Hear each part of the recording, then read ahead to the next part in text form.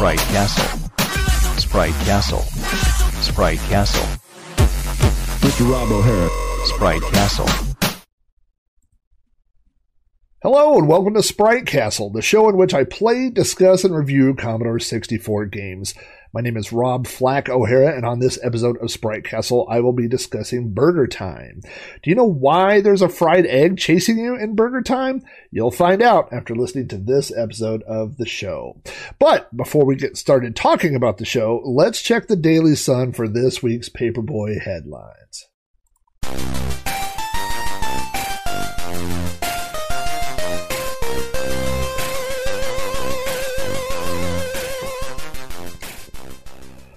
Welcome back to another episode of Sprite Castle. I'm trying something new this week, and if it works well, I'll continue doing it this way, but I am recording both a video and audio version of Sprite Castle at the same time. So if you're subscribed to my Twitch channel, which is twitch.tv/Rob O'Hara, and you've been notified, you may be sitting there watching me record right now.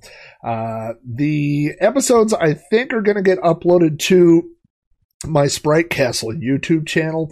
But everything that I've been doing before, I will continue to do. There's still going to be an audio version of the podcast. My Wednesday night streams are still going to go to the Amigos Retro Gaming channel that's on YouTube. You can just go there and look for the playlist that says Sprite Castle, and you'll find those videos. And you may see random videos that don't really fit either of those things show up on youtube.com/Rob O'Hara. So you might as well just subscribe to everything. That's the easiest way to find out what's going on. As I began this new adventure into YouTube, I wanted to get a new logo for Sprite Castle. And so if you're ever lonely, I highly recommend going to Twitter and posting a tweet, which is what I did. And I mentioned the word Fiverr and logo in the same tweet. Now, Fiverr is a website where you can hire people to do small jobs. And it turns out if you mention those words on Twitter, people will come out of the woodwork to offer to do work for you. So, after several dozen responses and people demanding that I DM them, I did get a response from a listener of the show. His name is Timu, and I'm going to add some credits for him later on. I haven't fully incorporated all the stuff, but he asked me what I was thinking about for a new logo. I literally drew with an ink pen on a piece of lined notebook paper and said, this is a general idea. And he said, give me some time. And 2 hours later, he sent me so many logos to choose from, completely professional looking stuff. I'm just totally amazed. You know, I'm pretty good at going into Photoshop. Like I can put my head on other people's bodies pretty well. That's a skill I have. But, you know, as far as drawing something from scratch or going from an idea, a sketch on a piece of paper into a professional looking logo, man, that is just a skill and a talent that I'm completely envious of. So you may see some new artwork coming soon related to Sprite Castle. You may see some of those things on the YouTube channel, but I'm really super excited. And if you're one of my Patreon followers, you may have already seen a few of the logos. I've leaked a few and got some feedback, and pretty much the feedback has all been really positive so far. So I'm super excited about all that. Speaking of feedback, I got a little bit of feedback from last episode, which was Hardball. Most of it was pretty generic, so I didn't really write down every single person's name. A lot of people said, I played this a lot as a kid, and I went back and played it again this week, so I'm not going to list every single person that said that, but there were probably a dozen. It was funny, I had two messages. One said that they really wish that Hardball had the ability to change the players' names and the lineups like you could do in 4th and Inches, which was Acclade's football game. And immediately after that, I got an email from someone who said, hey, as a kid, one thing we did was went in with a sector editor and modified all the names, and we changed them all to our friends' names on the football team and stuff. It's funny that so many of us have similar ideas, that we played the same games and did all those, fun things like that. So anyway, had a really good time playing that last week, and it seems like a lot of other people enjoyed playing that game as well. And now we're going to discuss last week's King of the Castle.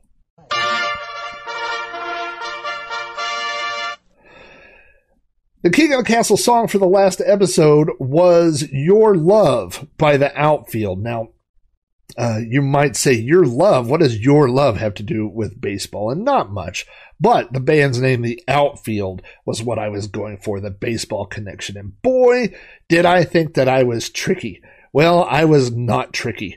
There are so many people in the VIP room this week. There's literally, I've seen lines. People have been going in and out. I think the bathroom line is so long that people are finding other bathrooms in the castle. It's just been kind of a mess. But congratulations to Steve Sharippa, Joe Sharippa, Ferg from the Atari 2600 Game by Game podcast, Adam from the Retro Gaming Bygones show, Robot Doctor, Alan Hennessy, David Modolak, Darren Folds, Mike McLaughlin, Bill Spear, and Edward Smith. Now, Edward Smith also mentioned that the name of the album that this song came from was called Play Deep, which is also a baseball term. That's when the outfield guys scoot back and they play deeper in the outfield. So my attempt to trick people was not successful. I seem to have tricked no one with my choice. So if you want to play along and try to become a king of the castle, all you've got to do is listen for the 8-bit song that appears towards the end of the episode. It will not be directly from the game, but thematically it will have something to do with the game. All you've got to do is send me an email at robohara@robohara.com. And if you would, put King of the Castle in the subject. Gmail has been filtering a lot of these out. And so I have a rule that says if you put King of the Castle in the subject, this rule makes sure that it's not spam. So I definitely will see it that way. So send me that email and possibly you could become king of the castle next week. Hopefully all these people will clear out. It's a mess in there right now. I'm going to hire somebody to do some cleaning. On to Commodore 64 news. The big release group this week is Arlisoft. Now, I mentioned Arlisoft last week, and they were working on a version of Galaga for the Commodore 64. Over the past 2 weeks, they've ported 3 more games to the Commodore 64, and I believe all 3 of these are Atari 2600 games. They released Fast Food, which I know is an Atari 2600 game, Taz from the Atari 2600, and Freeway, which was an Atari 2600 game that was Activision's version of Frogger, I would say. So Arlisoft has been knocking them out of the park.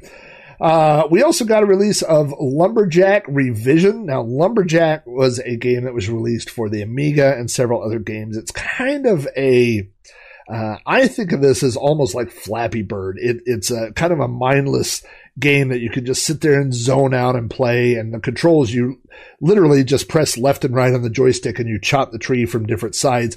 And as the branches come down, you have to switch sides so that the branches don't hit you in the head. So, but the faster you go, and the longer that you can work on the trees, the more points you get.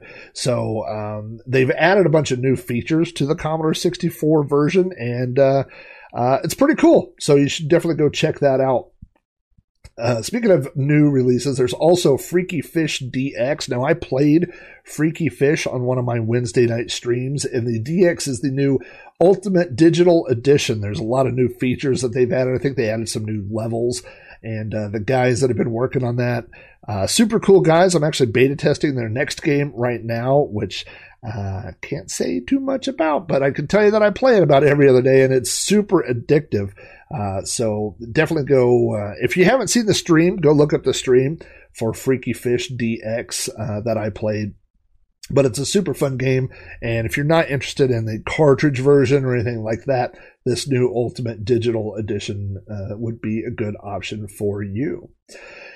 I saw another demo. I think this is a second demo that we've seen in the last few weeks. This one is called Free Spin, and this is a demo that runs directly off of the Commodore's 1541 disk drive. Now, if you know how the Commodore was engineered, the disk drive actually has its own processor, just like the computer does. And so what people have been doing is creating demos that use the processor of the floppy drive. It's weird. It's a weird concept, but they are doing it. So now I guess I need to do more research on this, but I guess you could modify this to get the video out of the drive as well. You could get video out of the serial port. So I don't know. I don't know how they do it, but they're doing it. So if you want to go check out, it's a lot easier if you just go to YouTube and check out free spin demo, and you won't have to modify a real disk drive to be able to view this. And finally, I got to mention Amigathon. Now, Amigathon is part of the Extra Life fundraising that goes on every year, and this is the guys from the Amigos podcast who also host the Discord server and have been so kind as to let me put my podcast on their feed. But the Amigos are going to be streaming starting this Saturday, 7 a.m. Eastern, for 12 hours, from 7 a.m. Eastern to 7 p.m. Eastern. And this Saturday is July 24th, 2021. And as they're going to have all kinds of hosts, they're having guests, they're having some giveaways, they're doing a lot of neat stuff. I'm able, because of being on the Discord server, I get to peek behind the curtain a little bit, and they've got a lot of neat stuff planned for their stream. But afterwards, I mean, you can only stream for so long. They're going to stream for 12 hours, and then they're going to hand it off. And the first person they're handing it off to is yours truly. So I will be streaming from 7 p.m. Eastern to 9 p.m. Eastern, and then I will be passing it. And I've seen the lineup of some of the other people that are going to be streaming. If you hang out on the Amigos, if you've watched the TeamSpeak Regulars or any of those related shows, then you'll probably recognize some of the names. But there's a lot of neat stuff lined up. So if you just go to amigathon.com, you can find out all the information. You could get the links. But it's going to be really cool. And I know that I've got some stuff planned. I've got some giveaways. My buddy Steel Rat, who shows up in the chat, Jeff, who I've talked about many, many times on the podcast, is going to be joining me for our show. We've got a spinning wheel that spins to randomize different things, similar to what Aaron and Brent have on their show. But our wheel's going to look a little different. I don't think their wheel has things like do a shot every 5 minutes for an hour. I'm not sure what else is going to be on our wheel. We've got some kooky stuff planned, so it should be quite the event. I can tell you that for what we've got planned, we couldn't make it 12 hours. We're only going to make it 2 hours. So anyway, go to Amigathon. Again, this is part of Extra Life, and it's raising money for the Children's Miracle Network. So it's a good cause, and everybody's doing their part to do a little bit of entertainment to try to get donations to help sick kids. If there's not a better case to be involved in, I don't know what it is. So anyway, if you have feedback about this or any episode of the show, you can email me directly at robohara@robohara.com. You can join the conversation on Facebook at facebook.com/Robcast. Follow me on Twitter at Commodore.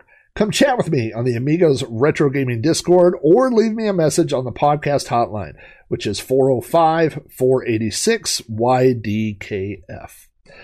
All of my Patreons get behind-the-scene blog posts, weekly videos, access to the Amigos Retro Gaming Discord server that I mentioned, and other additional perks. So if you'd like to find out more about how you can support my shows, go to patreon.com/Rob O'Hara.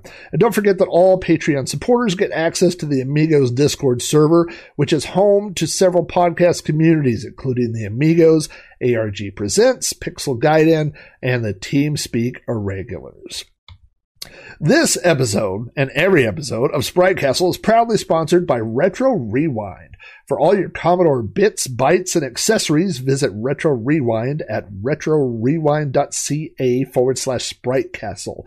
When you check out, there's a spot where you can put in your code, put in Sprite Castle, and you would get a 10% discount right off the top of your order. So I think for a lot of things that will cover your shipping, and even some of the other things, you'll get a pretty good discount depending on what you're ordering. They got a lot of cool stuff. I just ordered a Kung Fu Flash cartridge. They have the new NTSC version, so that should be here any day. and I'm sure I'll be talking about that on the next episode of Sprite Castle. And those are this week's headlines, brought to you by my paperboy who just drove his bike through my wife's petunias. Just one of those days. Now that we've covered this week's news, let's discuss this week's snack. Crack, crack, crack the egg into the bowl. Crack, crack, crack the egg into the bowl. Talking snack. You know, I started this bit for Talking Snack where I have snacks and I try to relate them to the game that I've played that week. And sometimes it's really hard. You know, sometimes you play a game like, Bruce Lee or Pole Position or something, and you go, what's a good food that goes with pole position? You know, and I really have to stretch those creative muscles and come up with some sort of connection. But this week, I'm playing a game about hamburgers. And so sometimes they just present themselves. It's pretty easy. And so on this week for Talking Snack, I went to Five Guys and I got a burger from Five Guys. Now, Five Guys, I don't know if you've ever experienced this, but sometimes you'll go out of state or on a trip and you'll find some place to eat. And it just seems kind of more romantic, more mysterious because you don't have that where you live. I've always been that way about White Castle, which is partially where the name of this podcast came from. The closest White Castle to me is in St. Louis, which is a 7-hour drive for me. And then they have them in Chicago. And so when I was a kid, we would go on road trips. And, once a year we would go to Chicago, and that's the only time I ever got to have White Castles. Now, if you know people that live near White Castles, they don't talk so highly about them. And I've actually had the opposite happen. I have a friend of mine who lives in Washington State, and every time he comes here, he just falls over backwards for Whataburger, and he goes on and on about Whataburger. We've got to go to Whataburger. He's come here for work, spent 5 days here, and eaten lunch at Whataburger all 5 days. There's a Whataburger 5 minutes from my house. I don't ever eat there. So anyway, years ago, I went on a trip to Washington, D.C., and I stayed in a hotel, and it was located right next to a Five Guys. And so I went there, and I just thought it was fantastic. You know, they make the burger to order. So when you go up to order, there's just a list of ingredients, and you just sit there and you tell them what you like on a burger. You know, I get lettuce and pickles and mustard and grilled onions, and sometimes I get steak sauce or whatever, you know, jalapenos sometimes. And the burgers are made right there, super fresh, and they have peanuts, and they're just out there for the taking. And so you get a little paper boat and you eat some peanuts while you're waiting. It's just a fun experience, you know. And I just thought it was so great. And when I came back to Oklahoma, there were no Five Guys here. And so they started building a Five Guys about, 10 minutes away from my house. And every time I would leave, I would drive past it. There's a big sign that said, coming soon, Five Guys. And I was very excited about it. And so one day we drove by. The parking lot was full. I was like, I didn't know they had opened. And so my family and I, all of us were there, my wife and my 2 kids. And we pulled in, and we could see everybody was inside, you know. And so we went up to the front door, pulled on the door, and it was locked. I was like, well, what's going on, you know? And so I put my hands, around my eyes. I looked at the glass. I could see him in there, and I knocked on the door. And eventually somebody came over, a manager came over to me, and he opened the door, and he said, I'm sorry, but we're not open yet. And I'm like, you know, it's 12:30, 1 o'clock. What do you mean you're not open? He says, no, as a business, we're not open yet. Tomorrow is our grand opening, but today we're practicing. So every employee that works here is here today, right now, making burgers and stuff. And I'm like, well, if you want to practice making burgers, you can practice with customers. Just let us in. And the guy goes, you know what? It makes sense. So he let me and my wife and my kids in and then locked the door behind us. And so we were the very first customer to eat at Five Guys in Oklahoma City. It was the very first location.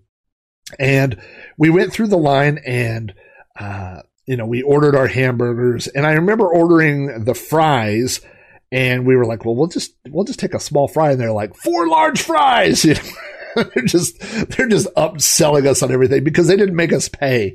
And what was funny was we ordered 4 large drinks, and I've kept this receipt.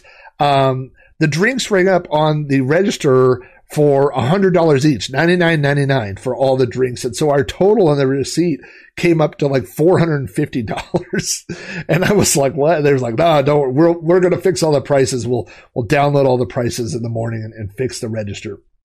And, so anyway, we had a great time, and, I haven't been going to Five Guys, especially during the COVID and all this time during carryout, because their burgers are so good when they're fresh, but by the time when you get them home, or if you have a DoorDash or something deliver them, they're all soggy and mess, and they just fall apart, So now that the dining is back open, and our Five Guys has seating outside too. There's a big outdoor area where you can go sit. So I did, about a week ago, we went to Five Guys, and man, those burgers are so good. And one of the best thing about it is when you sit inside after you make your order, you can sit there and watch the people assemble your burger.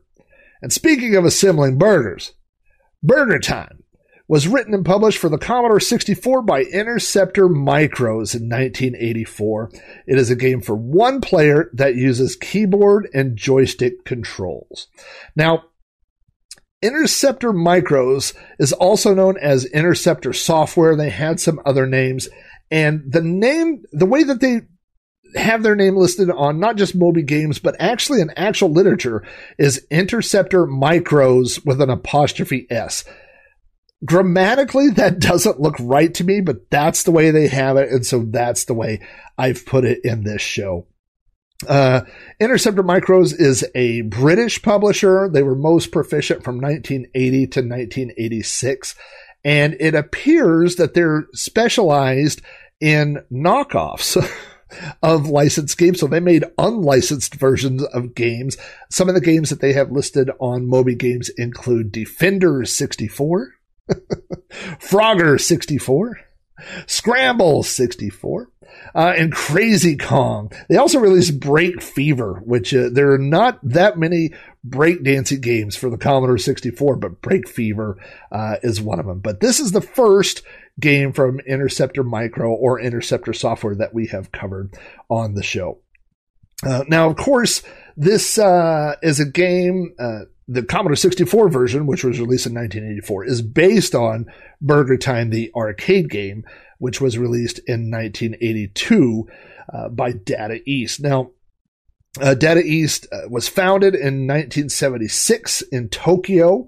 They started with arcade games. Some of the arcade games you might be familiar with are Kung Fu Master, Heavy Barrel, RoboCop, Bump and Jump, Karnov. One thing that a lot of people, or some people, aren't familiar with is that Data East also made a lot of pinball games.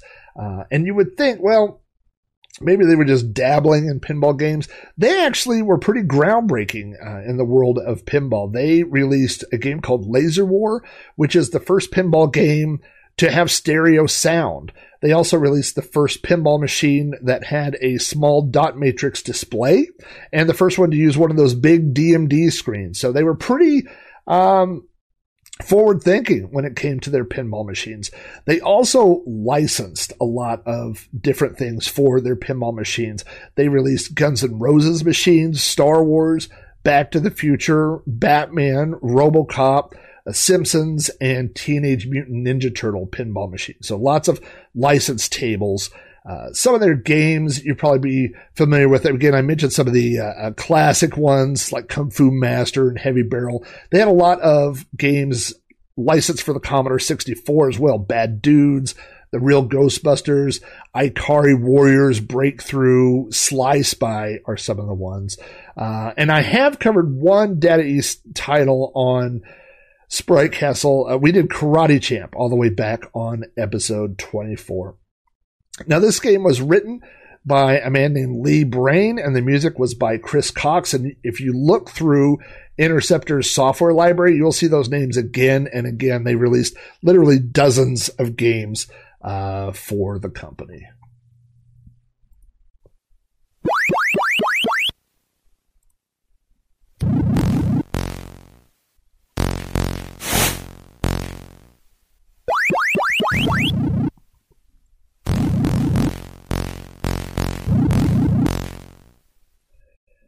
In Burger Time, you are Chef Peter Pepper, and you must assemble hamburgers while avoiding roaming hot dogs and fried eggs. Now, the arcade version also has roaming pickles, which this version does not have.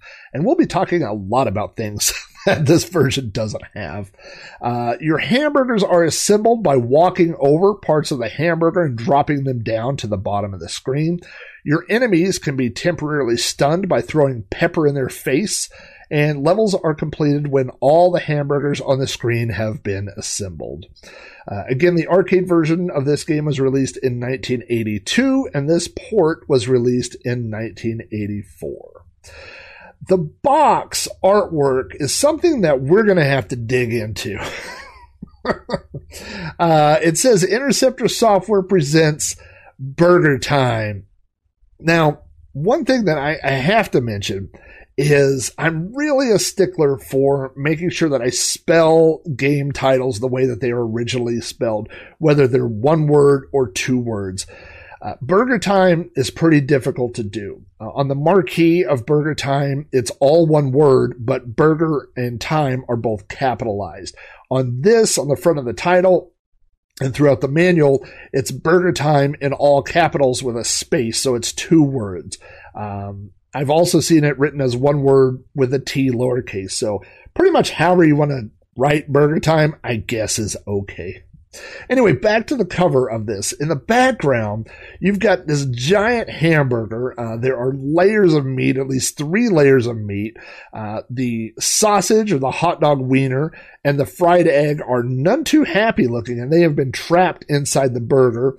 There's lettuce and tomato and onions and a lot of things that don't appear in the game on this hamburger. And the hamburger is I guess, proportional to the way it appears in the game, because it is almost as tall. Actually, without his hat, it is taller than Chef Peter Pepper. Now, let's talk about the way that the chef appears on the cover. First of all, he has gigantic eyebrows and a big, bushy, curly mustache. He is wearing a white chef's outfit with a big white chef's hat. And he has a green belt and a pair of green, they almost look like clown shoes, with his leg crossed over in front of him. In one of his hands, he's holding a metal spatula, like a weapon. Now, of course, in the game, you don't have a spatula, but, whatever. In his other hand, he is drinking a shake. This is kind of confusing because in the game, there is something that appears like a shake, but it's not referred to as a shake. We'll get into that here in a minute. Also, very awkwardly, in the hand that's holding the shake only has 3 fingers. Now, this isn't really a cartoon version. It's not meant to look like a cartoon guy. It's stylized to look like, a real human being. And the fingers are oddly spaced apart. I don't know. It's almost like he's an alien chef. It's very strange. Now, if you want to talk about strange things, on the back of the box, we get a little bit of information about the game. And it says, the very first thing it says is, guide, quote, Jumping Jeff, the fast food chef, around the different crazy kitchens to make his favorite snack, llama burgers. There's a lot to take in right there. Number one, his name is Jumping Jeff. Everybody knows his name is Chef Peter Pepper. He throws pepper. One of the other games has the word Peter Pepper in the title. So this is your first clue that this is not a licensed port of Burger Time. Jumping Jeff. And also I like that they put it in quotes. Jumping Jeff. As if we're supposed to go, this is not Jumping Jeff. Also in the game, you can't jump. This is a bad nickname for a guy that can't jump. You shouldn't have jumping in your name.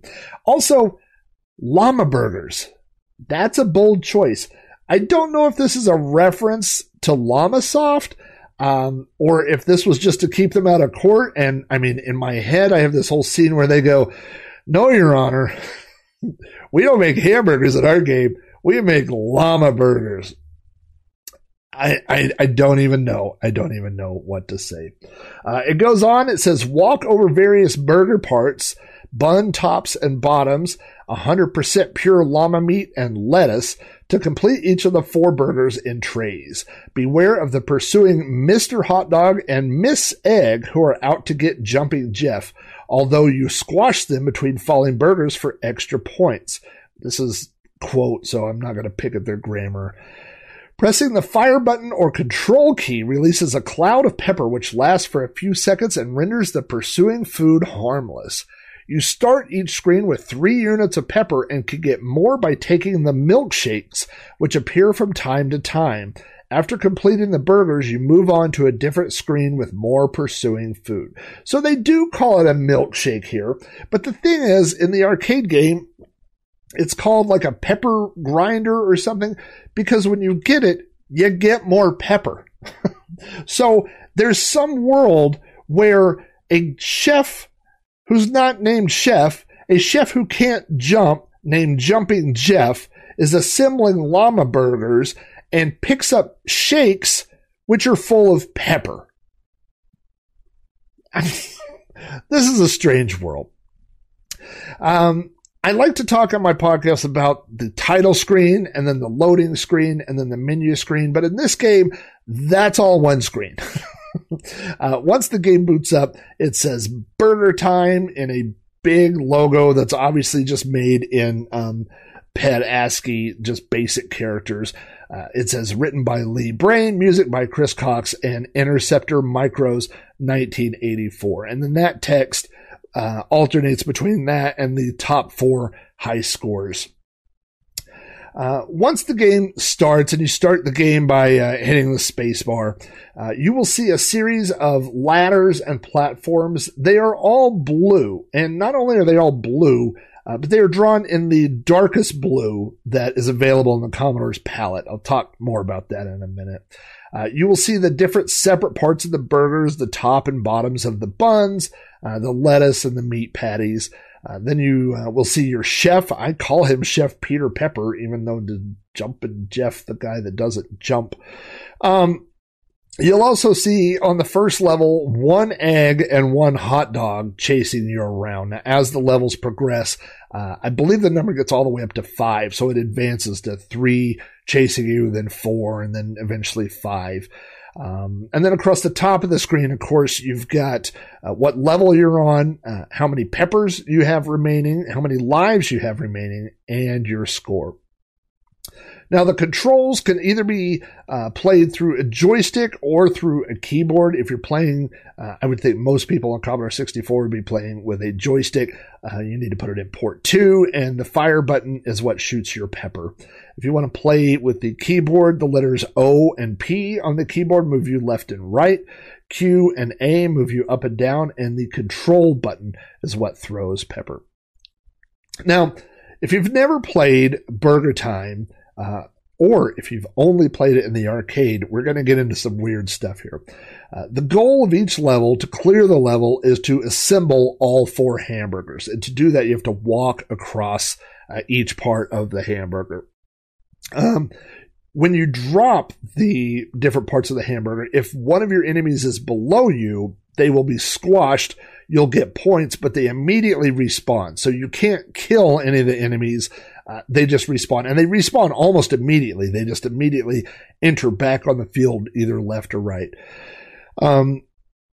If you've played this arcade game, you know that the enemies have a certain logic. And one of those logic pieces is that they always use the ladders. And so it's all like they're forced to use a ladder. So if you're standing in between, like there's an enemy on the left, you're on the right, and there's a ladder in the middle, when it gets to that ladder, it will go up or down on that ladder.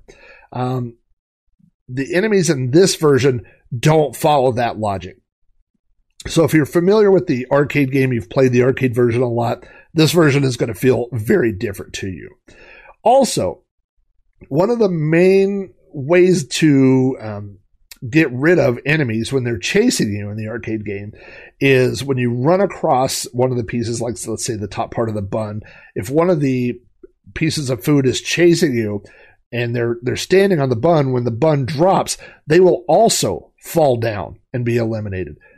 That doesn't happen in this version.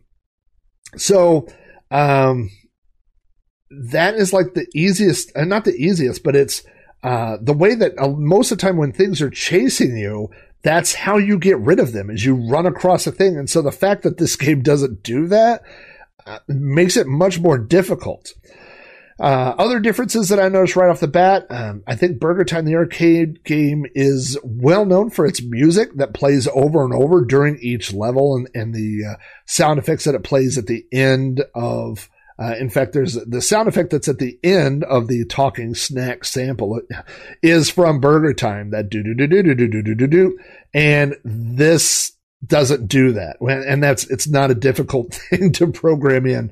I can understand a game not wanting to play music the whole time if you have great sound effects, but this doesn't have great sound effects either. They almost seem like canned effects. A lot of times when you're listening to them, it almost sounds like they've been borrowed from other games or something.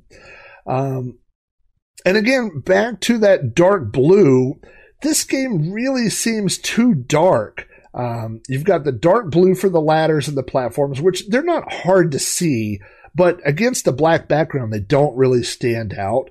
But what makes it worse is that the hot dogs that chase you around are drawn in the dark brown color. So you've got this brown hot dog and you've got dark levels and a black background, and it's really easy to just kind of lose where things are going on while you're playing. Once they get out of your line of vision, it's easy to lose track of things.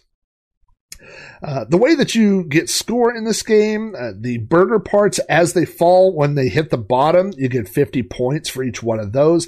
Each egg or hot dog that you smush with a piece of the hamburger, you get 200 points.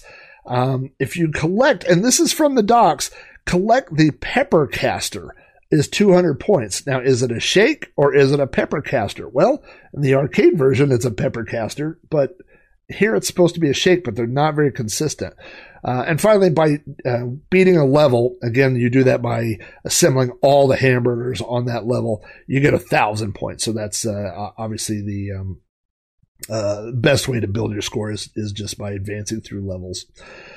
I checked the two websites that I normally check for high scores. RetroComputerScene.com has a high score listed for this game of 17,900, and the C64 Wiki has 16,900. So both of those, I mean, that's kind of a ballpark, pretty high score for this game. Now, I always like to talk a little bit about trivia, and I referenced at the beginning of the show, what does a fried egg have to do with hamburgers? Well, this game was developed by Data East, which was, as I mentioned at the beginning, based in Tokyo. Now, at that time, having a fried egg added to your hamburger was a pretty normal thing to do. In Japan, it wasn't very common here. And so when the game appeared in the US, people were confused why the egg was showing up. Now, I mean, you're talking about pieces of food chasing you around while you're assembling burgers that are 10 foot tall. So I don't know that, true food logic comes that much to play into things, but people, used to ask, why is there a fried egg instead of something else? It could have been, ketchup or mustard or, anything else chasing you. Maybe a lettuce man. Lettuce man. But what's funny is getting an egg added to your sandwich is a little unusual now, but it's not rare. There's a burger place right near me that will add an egg to your burger. Now that I say that, I don't know if Five Guys will do that. That would be good to check if they will throw an egg on there. But we like a couple of places that we go to, S&B Burger and the Garage. They both have eggs, and my wife loves getting an egg tossed on her burger. So there aren't a lot of reviews in mainstream media for this game, probably because this was an unofficial port. Lemon 64 has an average score of 6.7, and there is one review in Personal Computer Games with a rating of 7 out of 10. And I can tell you that 7 out of 10 is a pretty generous score. Let's just put it that way. So, Burger Time was ported to pretty much every computer system you could think of, at least at the time, the 8-bit systems, not including the arcade version and the Commodore 64. It was ported to the Apple II, the Atari 2600, the ColecoVision. It appeared on DOS. The Intellivision version, there were a lot of TV commercials for that, and it was really touted as being a really good port. It appeared on the MSX. It was released for the NES. It was on the PC. It was on the Sharp. It was on the TI-99. Pretty much every 8-bit console and computer got some port of Burger Time. It could be an official port, could be an unofficial port. It has also appeared more recently. The arcade version has appeared in compilations for Data East. It has appeared on the Wii. It's available on the Switch. It's available on Steam. It is available on Evercade. So if you want to play the arcade version and not necessarily this, there's a lot of ways to play this. Now, Burger Time, the arcade version, had several different sequels, and the two big ones that appeared were Super Burger Time, and then later Peter Pepper's Ice Cream Factory, which is not as popular. A lot of people have seen, if you're into Burger Time, a lot of people know about Super Burger Time, but they haven't played that third game, the Peter Pepper's Ice Cream Factory. Neither of those were ported to the Commodore 64, but they are both available on MAME if you want to check them out. So even though those games didn't appear on the Commodore 64, this game was not the only port of Burger Time that made it to the Commodore 64. There was a game called Burger Chase, which did not have quite as good graphics. There's a game called Mr. Wimpy, which I guess Mr. Wimpy, we talked about this on Discord. Mr. Wimpy is a hamburger chain in the UK, and it's funny that some of the music from the commercials and stuff for Mr. Wimpy sound a lot like the music that appears in this Burger Time game. You've got Bear Bover or Bover. I don't know what that is. I don't know if that's his last name. But if you really want to play a good version of Burger Time for the Commodore 64, there was another version released later called Burger Time 97. And so it has updated graphics. It has better logic for the enemies. It's just a much better version. So most people that are looking to play a good version of Burger Time play that one. But I chose to review the original Burger Time, the one that came out in 1984, because most people that grew up with a Commodore 64, that's the version that they played. If you want to own an original of this, it's kind of difficult because I don't know if they didn't sell a lot of copies, but I only found one available on eBay, and it was a cassette version for $35. And then if you're in the US, it was another $25 for shipping. So definitely not necessarily an easy title to find. And now let's talk about my personal memories of Burger Time. All right, time travelers. Seatbelts fastened. Check. The doorway to the past. Memories.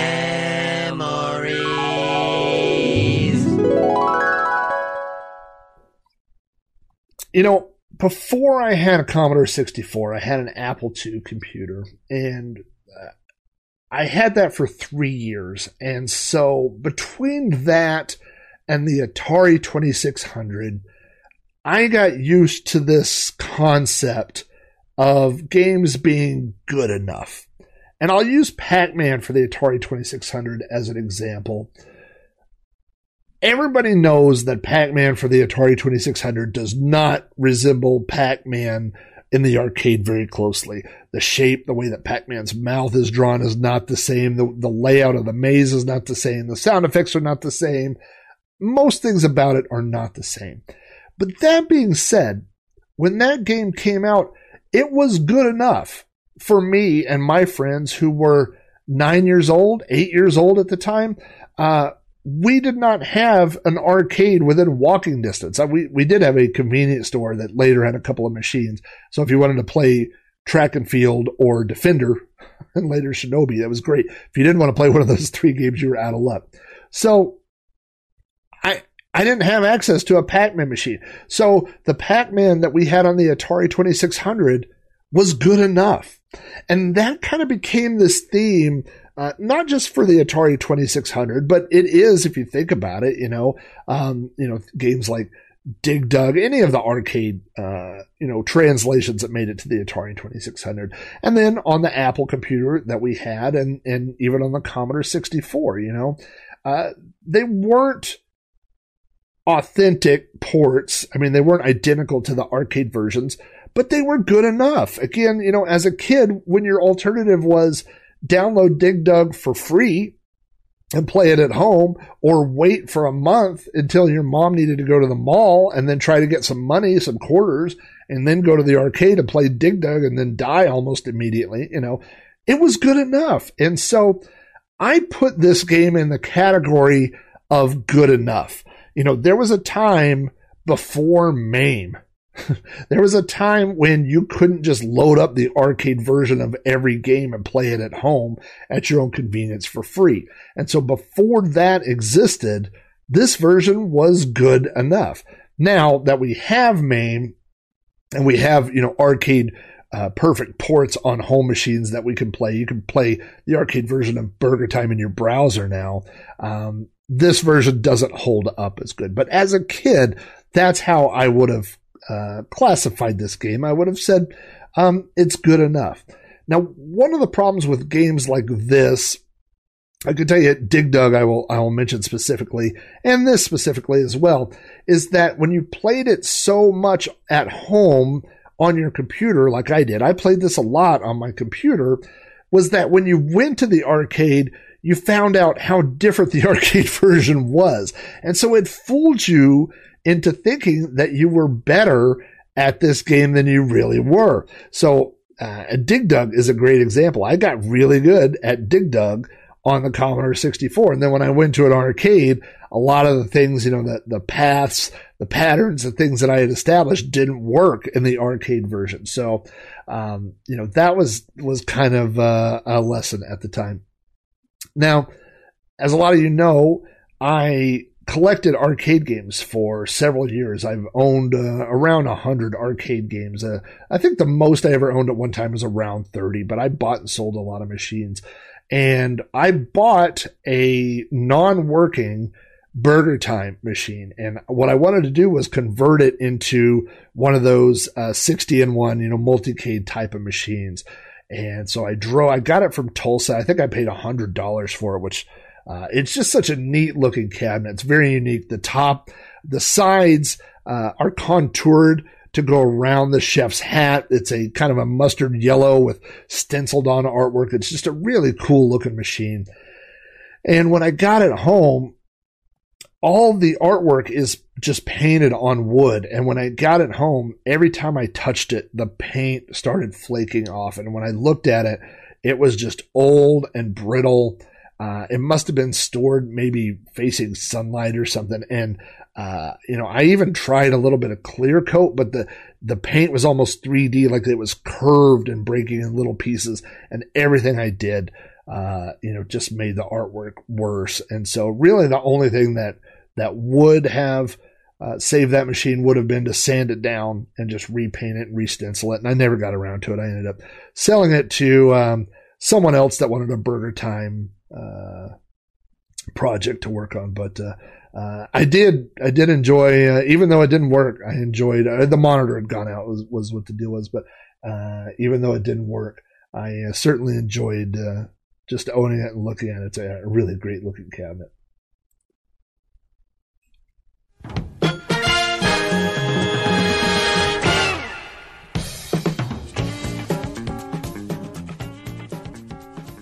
For graphics, I give Burger Time 3 out of 5 sad hamburgers. The graphics are just not very good. They're adequate at best.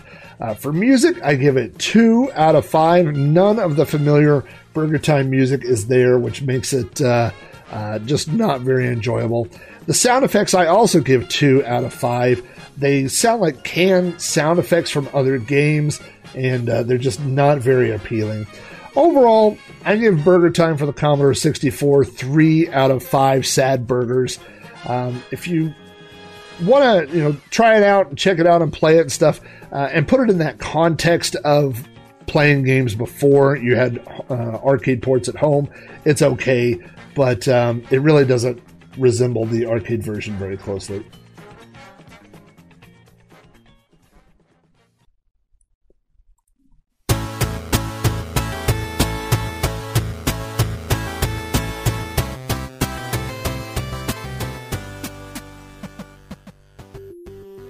Thanks again for tuning into Sprite Castle. If you have feedback about this or any episode of the show, you can always email me directly at robohare@robohare.com. Join the conversation on Facebook at facebook.com/Robcast. Follow me on Twitter at Commodore. Come chat with us at the Amigos Retro Gaming Discord server, or leave me a message on my podcast hotline at 405-486-YDKF. All patrons of my shows get behind-the-scenes blog posts, weekly videos, access to the Amigos Discord server, and other additional perks. To find out more, visit patreon.com/Rob O'Hara. This episode of Sprite Castle is proudly sponsored by Retro Rewind. For all your Commodore bits, bytes, and accessories, visit Retro Rewind at retrorewind.ca/Sprite Castle. And don't forget to put Sprite Castle in the discount code when you check out for a 10% discount. Sprite Castle is available from iTunes, Spotify, Google Podcasts, the RSS feed at podcast.robohara.com, and through the official Amigos podcast feed at anchor.fm/Amigos Podcast. To hear more podcasts from me like You Don't Know Flack, Cactus Flax, Throwback Reviews, and Multiple Sadness, visit podcast.robohara.com for links to these shows. Many of the articles and game details for Sprite Castle come from websites such as Commodore News, Indie Retro News, Vintage is the New Old, the Commodore Scene Database, Lemon 64, and Moby Games. I'd like to give a special shout out to all my Patreon supporters. My 8-bit supporters include Alan Hennessy, Alan Hudgens, Armadon Restle, Carrie Clanton, Chris Folds, Christopher Warren, Cowbird Boy, Dan Paradroid Heavey, Darren Folds, David Chambers, David Hearn, David Modalak, Eric Stryanisi, Garrett Allier, Gary Heather, Graham Vedke, Jake Nonamaker, Jason Warrens, John Bodekar Schaller, John Treholt, Jose Cazada, Joshua Eckroth, Mark Alley, Mike McLaughlin, Mitsuyama, Mr. Bundy, Mr. Wacky, Nathan Degenhart, Olaf Hope, Patrick Markey, Rydar and Christopher Bow, Rick Reynolds, Roy Jacobs, Scott Lambert, Scrap Arcade, Stephen Burt, Steve Rasmussen, The Slow Norris, Zeke Pabsky, Zerfall, and the one and only mysterious Cobra Kai. And extra special shout-outs to my 16-bit supporters. That would be Boar's Head Tavern BBS, Dan Creek, Dave Zilli, Edward Smith, John Morrison, Matt Nicholson,